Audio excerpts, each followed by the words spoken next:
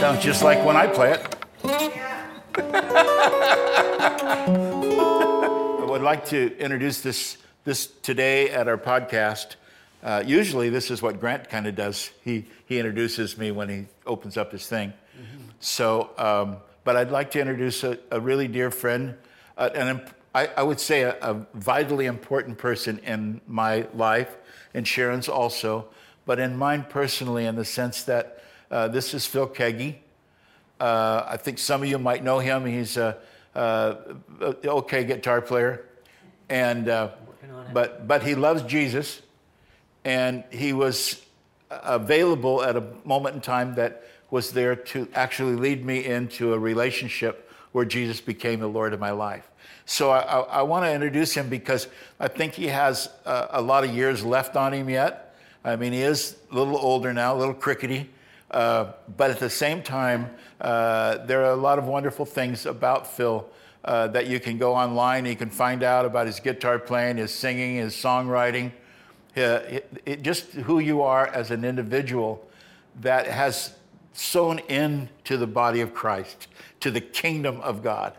And I know that's your heart. And I think that's what I would like to really encourage anybody that is around you, that they would be able to actually hear some of your stuff, if not all of it, whatever the case may be.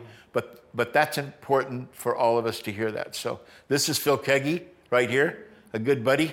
And we're all going to heaven together. Amen.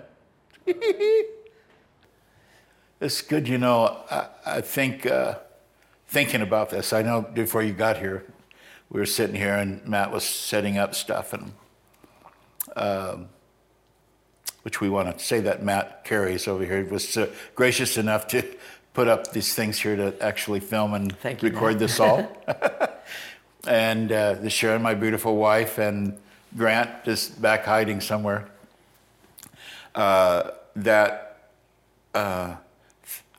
Just telling Sharon, I started to say something about, she asked me a question about something, and I did, I just began to cry. You've been known to do that, buddy. Yeah. You're tender-hearted. You always have been. Yeah, it's because the Lord has been so faithful all these years. Yeah. And I'm the guy that, I'm one of those guys that you would not expect to be here. Mm-hmm.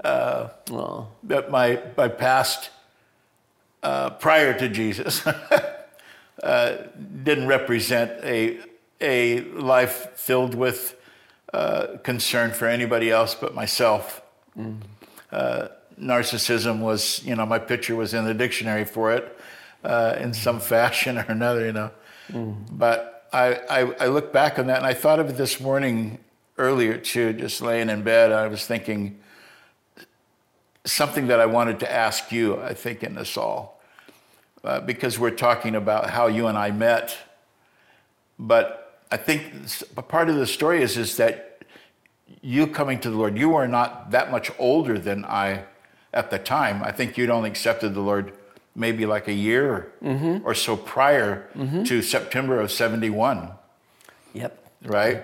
I came to the Lord through the invitation of my sister, Mary Ellen. God bless her and rest her soul. She was such a light to me. I was, developing with my band, the Glass Harp. We were a three-piece rock group, and I was just a little hippie guitar player that had dreams of hitting it big with the rest of the guys in the From group. Ohio. Yeah, from Ohio. And we were on our way down to Maryland to do a concert at a college. And, my mom was in a car accident that night. It was a really crazy story. We were getting high, and little did I know, but at the time of the accident, I was in my hotel room, and I was lying down resting. I went to get up, and I just couldn't move. My body just didn't respond. Mm. And I go, what is this? And I remember playing that night, and it was a bad winter night. Crazy things happened. The windshield of the van that we had just broke, and it was just odd things happened. And I remember I couldn't move my neck. I just didn't know what was happening to me. I don't know if it was the drugs or if it was whatever it was. But my mom was in a car accident around the same time without my knowing it. And she died a week later from the internal injuries. And then How old were you at that I was point? 18, just a youngster. And then the family got together for the funeral. And I was broken. I was just distraught, terribly distraught. And my oldest sister, Mary Ellen, just a year or so before this event, she gave her life to the Lord. Mm-hmm. And so she got a Bible and she opened it up to John chapter 3 about being born again. And I began to listen. I began to take to heart the things she was sharing about her life. Because, I really had a deep respect for her. She was a beautiful lady. And also, she was an actress in Hollywood for 20 years or so. TV and movies. But when she shared the Lord with me, I sensed something real. God was speaking to my heart. And then we went to a church service. It was an Assemblies of God church. And there was a guest speaker that day, Cosmo DeBartolo, up in Youngstown, Ohio. That was his name. And Cosmo, he just shared the gospel and gave an invitation. And my sister said, "Why don't you go up and give your heart to the Lord?"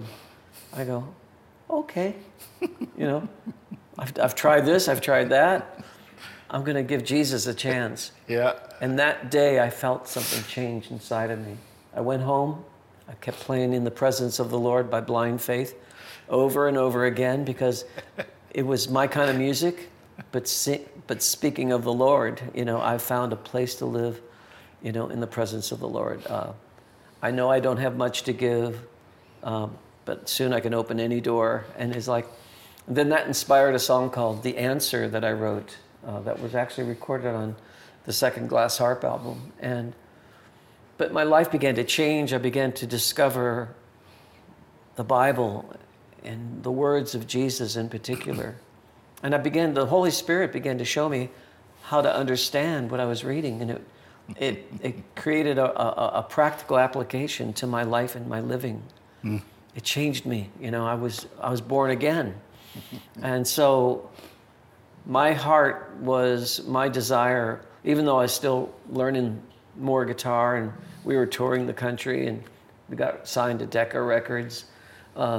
My heart was to share the gospel because if this did so much good in my life, I want others to know it too.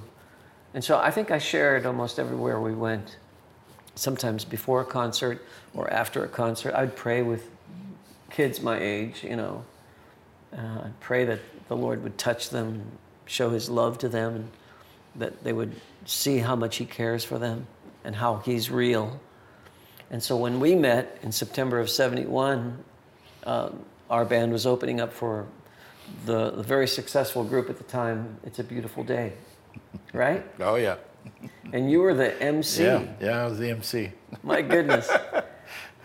Go on, let's hear about that night. That night was remarkable. I'll never forget it. Yeah, I know. It was funny because the way that the places that we ran there, the guys that I was with, we were all drug dealers. And so that's how come that all came about. It was like, this kind of, everybody loved bebop rock and roll music, so let's make a place and the bands will come and we'll get stoned and, and have fun time. Mm-hmm. But you played 3 nights there. It wasn't like you just came one night. It was like 3 nights of playing. I'd forgotten you played that many nights. Yeah, 3 nights in a row. And wow. So it started on Friday. You did Thursday, Friday, and Saturday. Wow. And the first night that you came in, I didn't talk to you. I mean, I went up. I came in late, and usually I'm there early to get up so I can actually introduce the person, talk to people, and of course, from what I look like now, today, and I mean, I was like about 100 pounds less. I weighed about 160 pounds at that point in time, and had pretty long hair and kind of looked like a guru, or I thought I was from another planet, and I don't know, India at the same time, some way or another. Yeah. But something you made up, all the drugs that you did, you just kind of fashioned yourself in this fantasy land. But wow. But I remember I came in late, and you were playing a song that you guys did in the set, an old gospel tune called "Do Lord." Uh-huh. And it definitely wasn't the "Do Lord" that you would play like in church. It had because I remember back. It went like this. Instead of like "Do Lord, oh do Yes, Lord, right. oh do remember me," it was more like. Oh yeah. But Right? very loud. Yeah, Very loud. yeah. Oh, Les Paul going through two Well, one of the souped things up is twin that reverb I had amps. been playing guitar for a little while, so I knew a little bit to get myself in trouble. But because of whatever, the money or whatever, I had guitars and amps and stuff. But I remember watching you play on stage, and you had two Fender twins that I think you had jacked up, that they were so loud. I mean, loud. And I don't know if did you play with pedals? I had no pedals. No pedals. You just played except straight amp. the reverb and tremolo pedal that came with the amps. Right. That's all I used. And I used to put like a blanket over the amps to attenuate the stage volume, because they put the microphone under the under the like moving blankets kind of thing. No, I remember, yeah. Yeah, and of course John was a great drummer, and Daniel a fantastic bass player. Yeah. And we were a tight little band. Oh, you were great. Yeah. I remember walking in, and there was a step that went down into where it was an old bowling alley that we had converted into, and it was like, I don't know, 16 or 20. So it was pretty good. It held 1,000 people. 1,000 people could be inside of there. Yeah. And it was jammed. Uh-huh. And I remember I walked down the step to side, and my little brother was there. And I just stood there for a second while you were playing that song, and he looked at me and goes, "Are you okay?" When I was stoned. Was this the second night or first night? The first night. First night, okay, yeah. Yeah. Because I didn't meet you till the second night. And so he said, "Are you all right?" And but like I said, I was stoned, but it just caught me off guard. And he said, "Are you okay?" And I said, He said, "What's going on?" I said, that guy knows God. And look, my little brother looked at me and goes, he knows God? What are you talking about? I said, who knows God? I said, the guy playing guitar. The little guy. The little guy playing guitar with one finger missing. That's me. I caught all that stuff, right? And I'm thinking this whole deal, I kind of laughed. He was chuckling through it. He goes, "Are you crazy? I said, "Man, all I know is that guy knows God." And he goes, "Well, are you going to do?" I said, I don't know. I don't do that. But I was embarrassed. I was embarrassed because I was stoned, and I was afraid to talk to you. Now, I wasn't afraid to talk to anybody, right? And my goodness. I just very few people intimidated me. But what you carried, man. Oh, it's still there. Still there, Phil. I didn't understand it at that point. I didn't recognize how much Jesus wanted to reveal himself. And so I just backed away. I didn't go. I don't know if I introduced Beautiful Day when they came up, but I stayed away from you. And I thought, okay, what I'm going to do is I'm not going to get stoned tonight. And usually every night we would, at the end of the shows, I made this tequila insanity. If you remember when they came in the room, we were praying, the guys came in to get me to come back. "Hey, Don, you got to make your thing." And so it was this tequila thing that then you'd smoke and snort and do whatever you did. And I just decided I'm not going to get stoned. I'm going to stay sober through this whole deal. And I needed to talk to you because I had to ask you about God.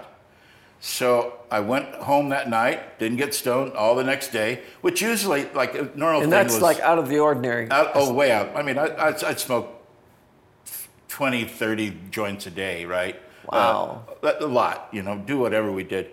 And drink probably at least close to a quart of tequila. So I was pretty messed up for 24 years old. And...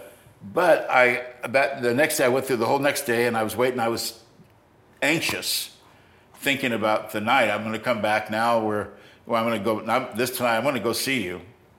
So we went, and I introduced you guys. We didn't talk much. We smiled, hi, like that. I did the thing on the stage, and then you got down. I can see the stage. Yeah. I can. Sat in the corner of the room. Yeah. And the little slopey ramp came up the back. And I went. You guys went out and played, and while you were playing, did that thing up. I was sitting on the ramp listening, and Billy, the guitar player for A Beautiful Day, came out, and Billy's probably about 6'3" or 4", so he was pretty tall, and he came out. And he was standing at right behind where you went out to the stage, and he goes. I said, "Hey, what are you doing?" He says, "Man, are you listening to this guy play guitar?" And I said, "Yeah, I mean, incredible, isn't it?" He goes, "Unbelievable, man." He said, I did. I went up and talked to him. And I said, "Yeah." He goes, but he was using every adjective under the sun. Under the sun, right? Well, the sun, the Lord. And so he's like, the guy's insisting. He's looking up at me, and I'm going, where'd you learn how to play guitar like that? And you looked up at him just very calmly. He said really calm, like he just looked at me and goes, "Well, Jesus taught me." And he goes, "Dude." And I started laughing. Well, of course, to me now, I've got to talk to you about God. So now all of a sudden he's telling me that you've told him that Jesus taught you. And all of a sudden everything in my mind and my heart like is rushing. And I'm going like, "Oh, dude." And Billy goes, he said, "I don't know, maybe I ought to look into Jesus." I said, "Oh, cool." And he was a good guitar player. It's not like he was a bum, right? But so that kind of went on. They ended up, you guys finished. I went out and introduced them. They went on, did their thing. A white bird in a golden cage. That's it. Yeah, that's the song. He wore a white suit. White suit. White violin. White violin. Yeah. And the girl, Lydia, she sang that part. She was a great vocalist. They were a great band. Yeah. They were really good. And 1971. So went up. Then that got there. So they got going on. Then I went, okay, and I'm going to go look for it. I went upstairs. There was 2 dressing rooms, and everybody got stoned and drunk up on the very top one. So it was a big room, and there was a little halfway up the stairs. There was a little dressing room, and I thought, okay, well, you must be in there. So I went in there, and you were sitting at one of the dressing tables with mirrors and stuff. You were just sitting there. You had your Bible, and you were reading your Bible. And so now I look back at this now, I'm probably talking a lot more. I was afraid. Because I understand now why I was afraid of who I was and because of the presence of Jesus. I'm still that way. I'm still in awe of the presence of Jesus. Sure, I am too. Especially at moments like this. So as I went in the room, I thought, okay, I'll go in here. You're by yourself. And I went over and there was a chair and I sat on the wall like here. You were sitting like that there. And I sat, you can still see it sitting in the chair right there. Mm-hmm. And you went, "Hey, hi, how you doing?" And I went, "I'm doing fine. I just kind of here cruising." And you just kind of was going like, "So what's up?" And I'm trying to figure out, how do I even say this, right? And I just looked at you and went, so I realized that you know God, don't you? Right? Of course, you're reading your Bible, but none of that really clicked other than me trying to ask you if you knew God. And then when you said, "Oh, yeah," kind of like that, kind of a little squeaky voice. We were a lot younger at that point in time, right? Uh-huh. I mean, you were were you 19? I was 19, yes. You were 19. So you're really older then. Yeah, I know. I probably said, oh yeah, I had a voice kind of like that. That's right, you did. And I thought, so I went, yeah. And you went really just very casually said, so you know God? And I went, yeah, well, yeah. And then I went, oh, and then you just looked at me kind of like, okay. And it seemed like you were kind of being, you're quizzing yourself, like, what's going on? And then you asked him and said, well, do you know Jesus? And I went, yeah, sure. I'm thinking, I'm an American and, I went to Sunday school and all that stuff. Yeah, I know Jesus. So then you were quiet for, seemed like a long time, but probably like about a half a minute maybe. Like you were thinking it through, like, okay, now what do I say? Because if you think of this whole deal, how many people, I've been around now all these years, lots of people going, I never had anybody come up to me and say, do you know Jesus? And would you pray with me? I've never had that. And I get to go like, I'm one of those guys. I went to somebody. I said, I recognized Jesus, even though I didn't know it was him. I just recognized it. And so I'm the guy that came up. I didn't accept the Lord walking down the sawdust trail, in a church somewhere, anything like that. I did it in a rock and roll house, man. And so you just looked at me a little bit, and then finally you said, okay, so you know Jesus? I went, yeah. And you go, just very calmly again, you said, or you asked me, said, is Jesus the Lord of your life?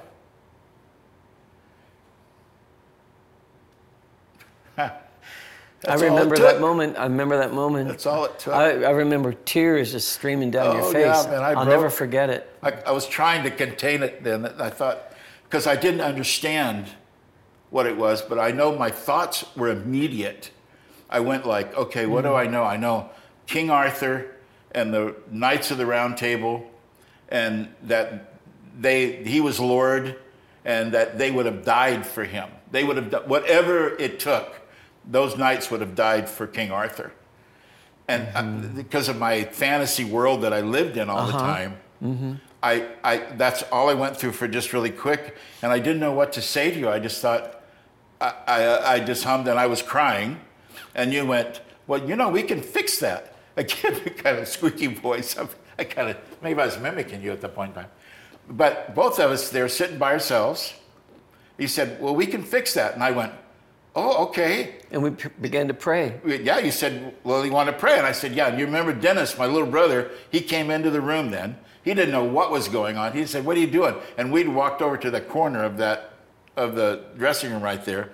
And we were going to pray. And you said, and you just told him, you said, well, we're going to pray. You want to pray with us? And so Dennis just kind of goes, okay. He didn't know what was going on. So he just goes, and then you said, you don't mind if we get on our knees, do you? And I went, okay. I do recall that. Yeah, got to get on our knees. I go, okay. And then you said, you don't mind if we hold hands? And I thought, wait just a second here. We might be going a little bit too far. I didn't say that out loud, but inside I was going, you want to hold my hand now? I'm just going, dude, I don't know about this part. But then I thought, okay. And the minute you grabbed my hand and the power of God hit me, and I thought, you tried to say, now just repeat after me, one of those. And I did. I think I might have said 4 words out of it all. Yeah, and just began to blubber and snot came and just saying, Lord, I forgive me of my sin and be the Lord of my life. And here I am. Down the road all these years that he is Lord. And I've taught on lordship umpteen times of how vital it is to understand the lordship of Jesus. And we did that thing, and I remember we were sitting there on the floor, I crying, and 2 guys walked in the door to get me to come make the concoction out of tequila because it was all over with. And I just looked at them, and and he said, "Hey, Tom, come on." And I and you just turned around and they said, "What's going on?" He said, and you went, "Hey, you guys want to pray with us?" And they went, "Whoa, no, we're okay. We're fine. We'll talk to you later, Don." And so they took off. Well, it's interesting, Don, because I was touring with Glass Harp. I wasn't playing in churches at that time. No, it was Whiskey A Go Go. It was Fillmore. It was Winterland. It was Reflections, and it was Ludlow's Garage. It was the Penguin's Roost. Oh no, not the Penguin's Roost. It was JB's in Kent. And everywhere I went, it wasn't a church setting. Yeah. But I was bringing Jesus to people. One time, the band to me. they drove separately. I drove separately to this gig in Ohio, and I got there before the guys, and the car had troubles or something, and so I said to the promoter, it was an outdoor thing on a truck, a bed, what do you call it, tractor trailer bed? Yeah, flatbed. Flatbed, and I said, I got my acoustic. I could do some until the band gets here. I can do a few songs, and. He said, "Okay, yeah, just because the crowd's waiting, So I sing my songs about Jesus, and there's not a lot of response. And then I walk off stage, the band gets there, and the roadies were there, and they set up John's drums, Dan's bass amp, and everything, and we were ready to go. So about 5-10 minutes later, we all come back up on the stage and do our set as a band, a rock group, and we had a really good set. And after that set, this guy comes up to me and he says, "You're the same guy that was playing those songs about Jesus, and then you played your electric? I can't make sense of this. Tell me more about what do you believe in?" And I told him, and I prayed with that fella, and it was powerful. It's just like evangelism really works when you go out into the darkness and the light really shines. Amen. It's how the light gets in, the little cracks. Yeah. And there are people that are so hungry right now for the truth, because the words like truth and reality and what is really real is being turned upside down. But Jesus said, "I am the truth. Yeah. I am the way, the truth, and the life." So he's the foundation of all things that are good and true and reliable and dependable. And so what happened was the power of the Holy Spirit comes into this situation because the Lord Jesus himself said, "The Holy Spirit, he will glorify me." So we bring Jesus to each other, and the Holy Spirit enters in, and there's power there. The Bible says that the kingdom of God does not consist only in words, but in power. Words are important, especially the word of God. But when the power of the Holy Spirit starts coming, people get healed, they get delivered from darkness and Amen. Demonic activity. They get set free. They get filled with joy, the fruit of the Spirit. Everything that we were created to be is possible because of Amen. Jesus. Yeah. And so that was a beautiful night, and we kept in touch. Now, I was still on tour with the Glass Harp. Yeah. We hung out together there for a few weeks. We did. You came up to Newport Beach. I met your brother. You met my brother. Yeah. Did that thing there. And that's when you brought the Mark Whitebook guitar. Yeah, Whiskey A Go Go. You were playing at the Whiskey, yeah. That's right. That's where it was. Yep. I remember... Have you guys heard of the Whiskey? Have you ever heard of that? No way. It was a real famous place. It's still there. It's still the thing, yeah. Anybody who was anybody. Anybody, yeah, played there. It was a funky place, but it was. But everybody and their mother. Even the Beatles went there to party. Oh yeah, I think the Stones played. The Doors played there. Everybody, all the big bands at the time played at that place. I wouldn't doubt that you guys were there. Grateful Dead and Cream, groups like that played there. Oh yeah. But you brought that guitar to me, and I just couldn't believe it because It's an interesting thing because when I got home from that tour, I had bought a Martin, like a D48, the 12. It had the slotted slotted. I don't know what The you call headstock? it. Headstock. Yeah. And it went to the 12th fret. It was a bigger body. And I loaned it to a fellow who asked if he could borrow it while I was on tour. I said, sure. And when I got back, he said, I'm sorry, I was in a car wreck and the guitar got smashed. Oh, wow. I said, I'm so sorry. But I'm coming home from that trip with your guitar. With the white book, yeah. 16 years later, that person came to a concert of mine and really remorseful. He said, I actually sold your guitar Really? for drugs. Awesome. He couldn't living with a lie that he had told me. And so even all those years, and I said, you're forgiven. You know, the Lord has always supplied. Did he just keep the guitar? Is that what he did? He sold it. He sold it, yeah. And to use it for buying something else. But then I had your guitar. The first album that I recorded with it was the It Makes Me Glad album with Glass Harp. We recorded this album in May, June, July, I guess, of '72. And then the next album I recorded with your guitar, the Mark White Book, was my What a Day album. It's all over that album. Then Love Broke Through and Emerging and Mastering the Musician and Flipside, Town to Town. And then the mid-'80s, I ended up in Mark's hands again. Yeah. A beautiful story. Well, didn't you sell it at an auction for Well, somebody? I played at Sightsinger Music, which was a musical instrument store in Orange County. Orange County. Yeah. Yeah. That's the Strats hanging on the wall in there. Uh-huh. That's where I got that. No kidding. From Sightsinger. Yeah, the guy that owned Sightsinger he grew up with Leo Fender. Ah. And so he knew him because Brea used to be the place where Fender used to, they still might be there doing their stuff. Doing it. And he would go over to the place with his buddy and Leo would let him walk through and he'd get blemishes. So he'd look through all the guitars with blemishes. So this had a little nick in the body and it's still there.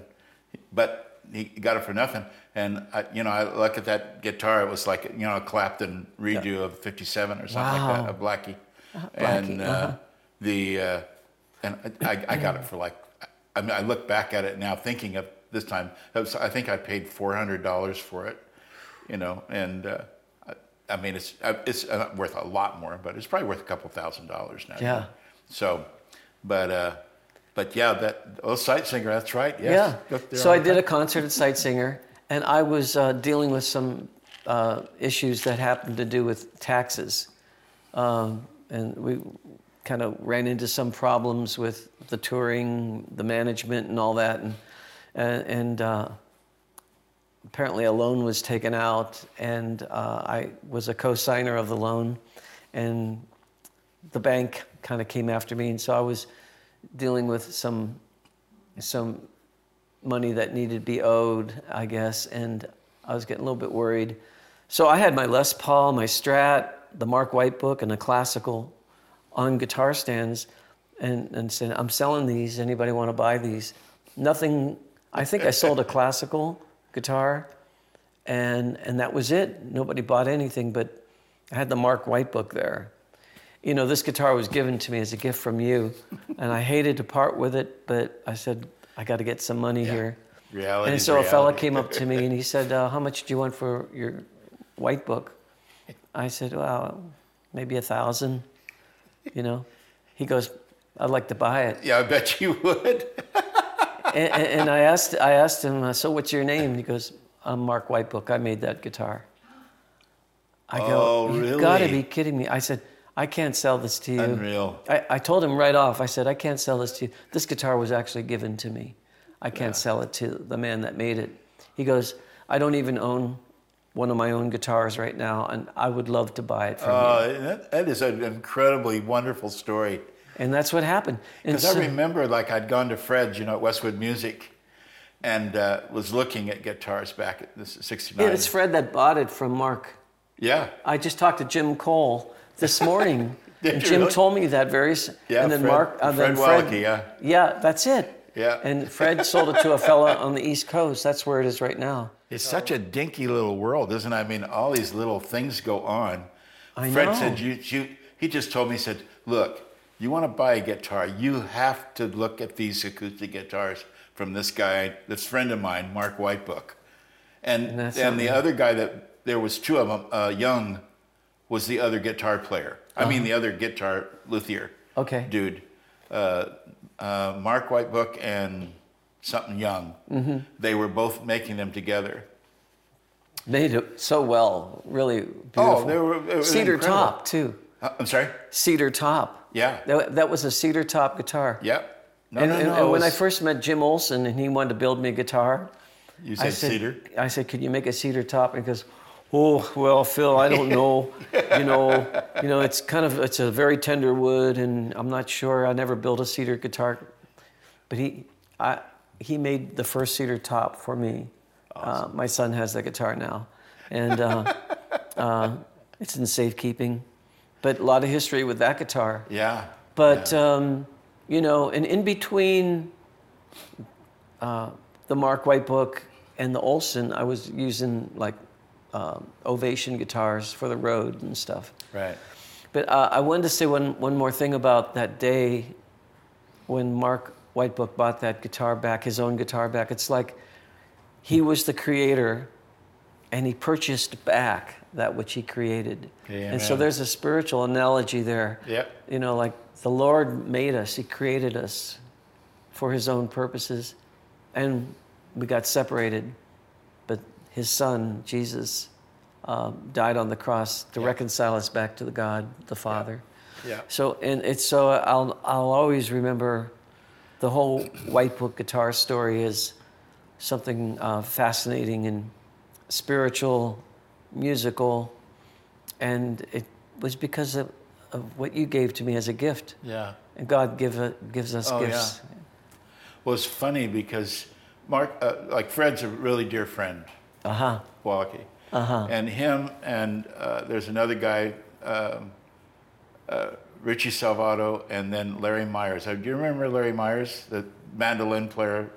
I think I do, yes. I think I do. And all four of us are the same age within a month, right? Now, would David Mansfield be a part of this? I'm sorry? David Mansfield, the mandolin player. You remember him? No, I just know of him. I don't know him. But so we're all well turned the same age about the same time, within a month of each other. Right. Richie's the oldest, I'm next, then Fred, and then Larry's like in the end of October. And I think this will be really fun because when I talked to Fred, I just talked to Larry about a couple of weeks ago. And I thought I asked him how Fred was. Fred had throat cancer. I don't know if you knew that or not. No, I didn't. So, no. Hey, Daddy, how you doing? What are you going on? Oh, poor guy. We kept telling him smoking. Yeah. All the smoking things. But I think it will be awesome because of this story that you're telling me. Because I can call him and say, hey, how you doing, man? And what's going on? And we haven't talked for a couple, 3, 5 years or whatever the case may be. But I'd say, be able to do it and say, hey, I was talking to Phil Keaggy. He told me about Mark Whitebook. He said, you got that guitar back. What'd you do? And he goes, well, whatever he did with it, sold it to somebody in New York or something like that. That's it. Mm-hmm. Yeah, he sold his store. He sold the guy that actually ran the store for years, bought it from him. So he's just retired and doing whatever he's doing. So, but I think in all that, saying all those things, I think one of the important parts of this conversation is for the people that are going to see this, hear this, that I think is to be able to encourage them that if you have somebody that that seems to be untouchable, right? I think that's maybe one of the best parts of the story is the guy that doesn't need anything, or the gal that doesn't need anything, and they're on their own world, they're in their own thing, doing their own thing. Oh, I don't know about them. And I was that guy. I was a drug dealer. I had money. I was having fun. Everything was great. But when the Lord steps into your life, because I was reading mystical things from the East. I'd read the New Testament a few times. All of it kind of mixed all together. And but I think that maybe that's part of our story, is just to say that the Lord would put together all these little pieces, Yeah. and they're just out of where I think it can't happen, that somebody steps into your life, and for them, that they're able to see that if you have somebody that is a drug dealer brother or dad or whatever the case, or just somebody that's messed up and hurting, going through all that stuff, don't give up the ship. Don't back away from it and think like they can't make it. This is a part of our prayer life for all of us. If you're a Christian and you're hearing this story, that the importance of this is more that you're looking at two guys that were living okey-doke lives, just doing our thing until somebody asked us a couple of questions and promoted a particular thing, and it just struck our heart the way to say, I don't want to live the way I've been living. Yeah. I want to change the way I'm living, and I had been married, I had a son, but I wasn't with her. It was all that stuff was just a mess. Is it I'd Chad? been busted. I'm Chad? sorry. Chad, yeah, Chad. He's 55 years old now, right? Whoa. My goodness. And I think in looking at all that, you look through the years, you go like, what could go wrong? And I was busted in the Army for dealing drugs. Almost went to prison for 50 years. But I had great lawyers, and somewhere, which I didn't know, I was oblivious to it. I was 22 years old when it all happened. And I look back at that thing and I go like, every one of those moments, I was not a Christian at all. But somewhere or another, I look at the thing when the Lord says, I've known you before the foundations of the earth, that I've created you for not some things, but great things. Yeah. Because your life needs to be a part of a testimony, a part of a lifestyle that encourages other people that there is hope for a world. We talked earlier before we started filming, maybe we were filming that at that point, when you're talking about what the world's going through right now, the insanity of trying to figure out who we are, because that's basically all it is. Yeah. All of the transgender, all of these things that we're seeing so much about, it's all about identity. It's about people trying to figure out who they are in life. Right. What am I for? What can I be? I'm not happy the way I am, so I think I'll be something else. And I'll try this and I'll try that. Well, it's no different than you and I when we were getting stoned, right? Right. It's just the thing to do. Like, I don't like that thing. I'll just do this thing. And I keep doing this thing until I run to the end of it. And I look at myself, and because I had gotten busted, because my partners had been killed by particular people, those kinds of things were happening in my life. I thought, well, where's my life going to end up at in this all? And I wasn't smart enough to actually ask that question, but I knew that I didn't want to die doing this all. But the Lord brought you into my life, and I will forever be indebted to that. Praise God. And I know some of the stories I listened to, the stuff that you've gone through, you and Bernadette, having babies. Yeah. Just that, if that was all we talked about, was what you guys went through about having children. Yeah. Yeah, we lost triplet boys at 5.5 months along. And then a year later, a baby boy who was 6.5 months along and died 3 days later, and then a miscarriage a year after that. Those were hard things to go through for us. And For finally, both of you, I think. Yeah. For poor Bernadette and her body, and having to go through that. Oh, yeah. All the way through it. And then some good friends in Kansas City prayed over us and really put hope back into us. And so she was expecting again in 1979. And we said, we got to move. Got to leave upstate New York. And we went to Kansas City. Alicia was born she was born 3 weeks early, but that was okay. You know, she was only 4 pounds, 9 ounces or something like that. But she survived, and that was the beginning of a family. Had another baby girl, Olivia, 4 years later, then a son 3 years later. And these children are a delight in our lives and a real blessing from God. But we know that, Bern and I know that we're going to see 5 kids that we didn't see grow up. We've got one. Yeah. We had a miscarriage in between a couple of ours, you know. Yeah. Thinking we're going to get to see them when we get to heaven, you know. Yeah, and you know, the awesome. Bible tells us that God's going to restore all things. Amen. And yeah. But isn't that the story? It's like what you've gone through. You think of all these things. How many times? I just did a thing on one of my podcasts. I think Grant remembers this one about talking about the lady with the issue of blood. Uh-huh. And one of the points that the Lord really revealed to me about talking about her was that how many times had she hoped, because it said that she spent all of her money and she went to all the doctors and she got worse. Yeah, over 12 years. Something Over like 12 that. years, Yeah. she got worse.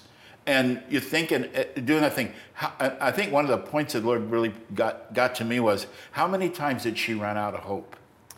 Because she would think, somebody said, you got to talk to Dr. McGillicuddy, right? Yeah. And he's the guy, man. He's going to do this to you. It's going to be awesome, right? You're going to be well. You're going to be well.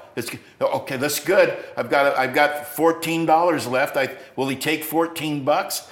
And he go, okay, that's it. How often have we run out of hope?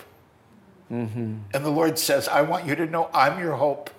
Absolutely. You don't give up because I haven't ever and will never give up on you. I believe that. And yes. so when you have stories like ours, hopefully that's what encourages the people that will listen to this and see this, that they'll say, wow, that's a pretty wild story, isn't it? But the bottom line is that here we are, in our 70s now. We ain't young little spradlins no more, right? No. But at the same time, it's just thinking that the Lord has sustained us in such a way that our later years are going to be better than our former. Yeah. That's the word of the Lord. Yeah. That and I want to say that to the people that are going to see this. Don't give up. Don't give up. Do whatever. Like the lady with the issue of blood, I want to encourage you. Said she crawled through the crowd. So my question the top question when I did that podcast is that what will you do to get to Jesus? Cut through the crowd. What you do. That's right. None of this is going to bother me. I know if somebody touches me, I'm unclean, right? People are going to whatever. No, I don't care about that. Because all I got to do is I just have to touch the hem of his garment. Yeah. That's all I have to do. It's just a piece of cloth. Yeah. And somewhere or another, we find in there that the little thread is the very thread that becomes the rope that the Lord says, here, come on up here. Come on, I got you. It's all cool. Yeah. So I want to thank you again. I want to thank you for doing this. You're welcome. I want to thank Matt for bringing all this stuff over here.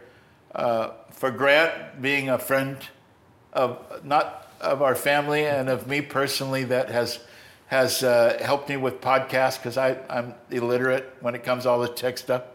But to push me into a place to say, I've had this thing in my heart, man. I want to tell people about Jesus. Absolutely. I want to go out with the blaze of glory, man. Amen. And I know that that's what people need to have right now. They need to be encouraged to say, I know I hear what's going on. I watch the news. I read the paper. I do whatever. But you know what? There's something absolutely more. And that's what Jesus wants to give to us. So if you don't know Jesus, if you don't know him, you need to look at that today.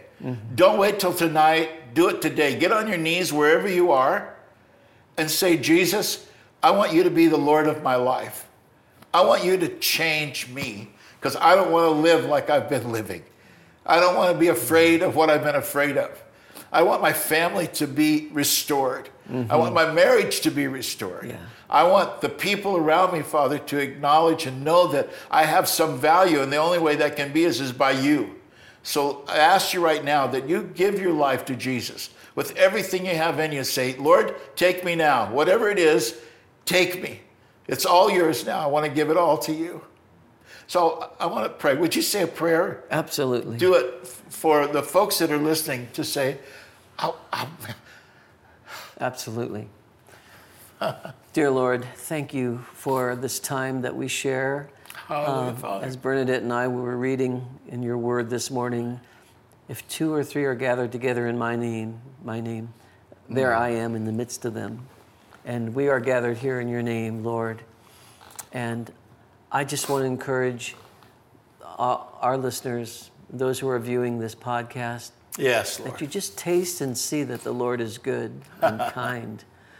Hallelujah. He who calls upon the name of the Lord Jesus will be saved. And Yes. he is faithful and true. He will reveal his love to you. Thank you, Your Lord. life can be transformed, changed. If any man or woman or child be in Christ Jesus, they are a new creation. And I love the verse that says, Jesus is before all things, and in him all things hold together. Hallelujah. Your life can be held, knitted back together the way God designed it to be, body, soul, and spirit. Thank you, Lord. So open your heart to the Lord. He loves you. Eye has not seen nor ear heard the things that God has prepared for those Yes. who love him. He is real. Yes, Lord. He lives, and we will live with him forever. God is good, and Yes, he will Lord. always pursue you. Don't give up on God, because he'll never give up on you. Amen. In Jesus' name, thank you, Amen. Lord. Amen. Amen. Thank you. Yeah. Hallelujah. This is good. I love you, buddy. Love you too, buddy.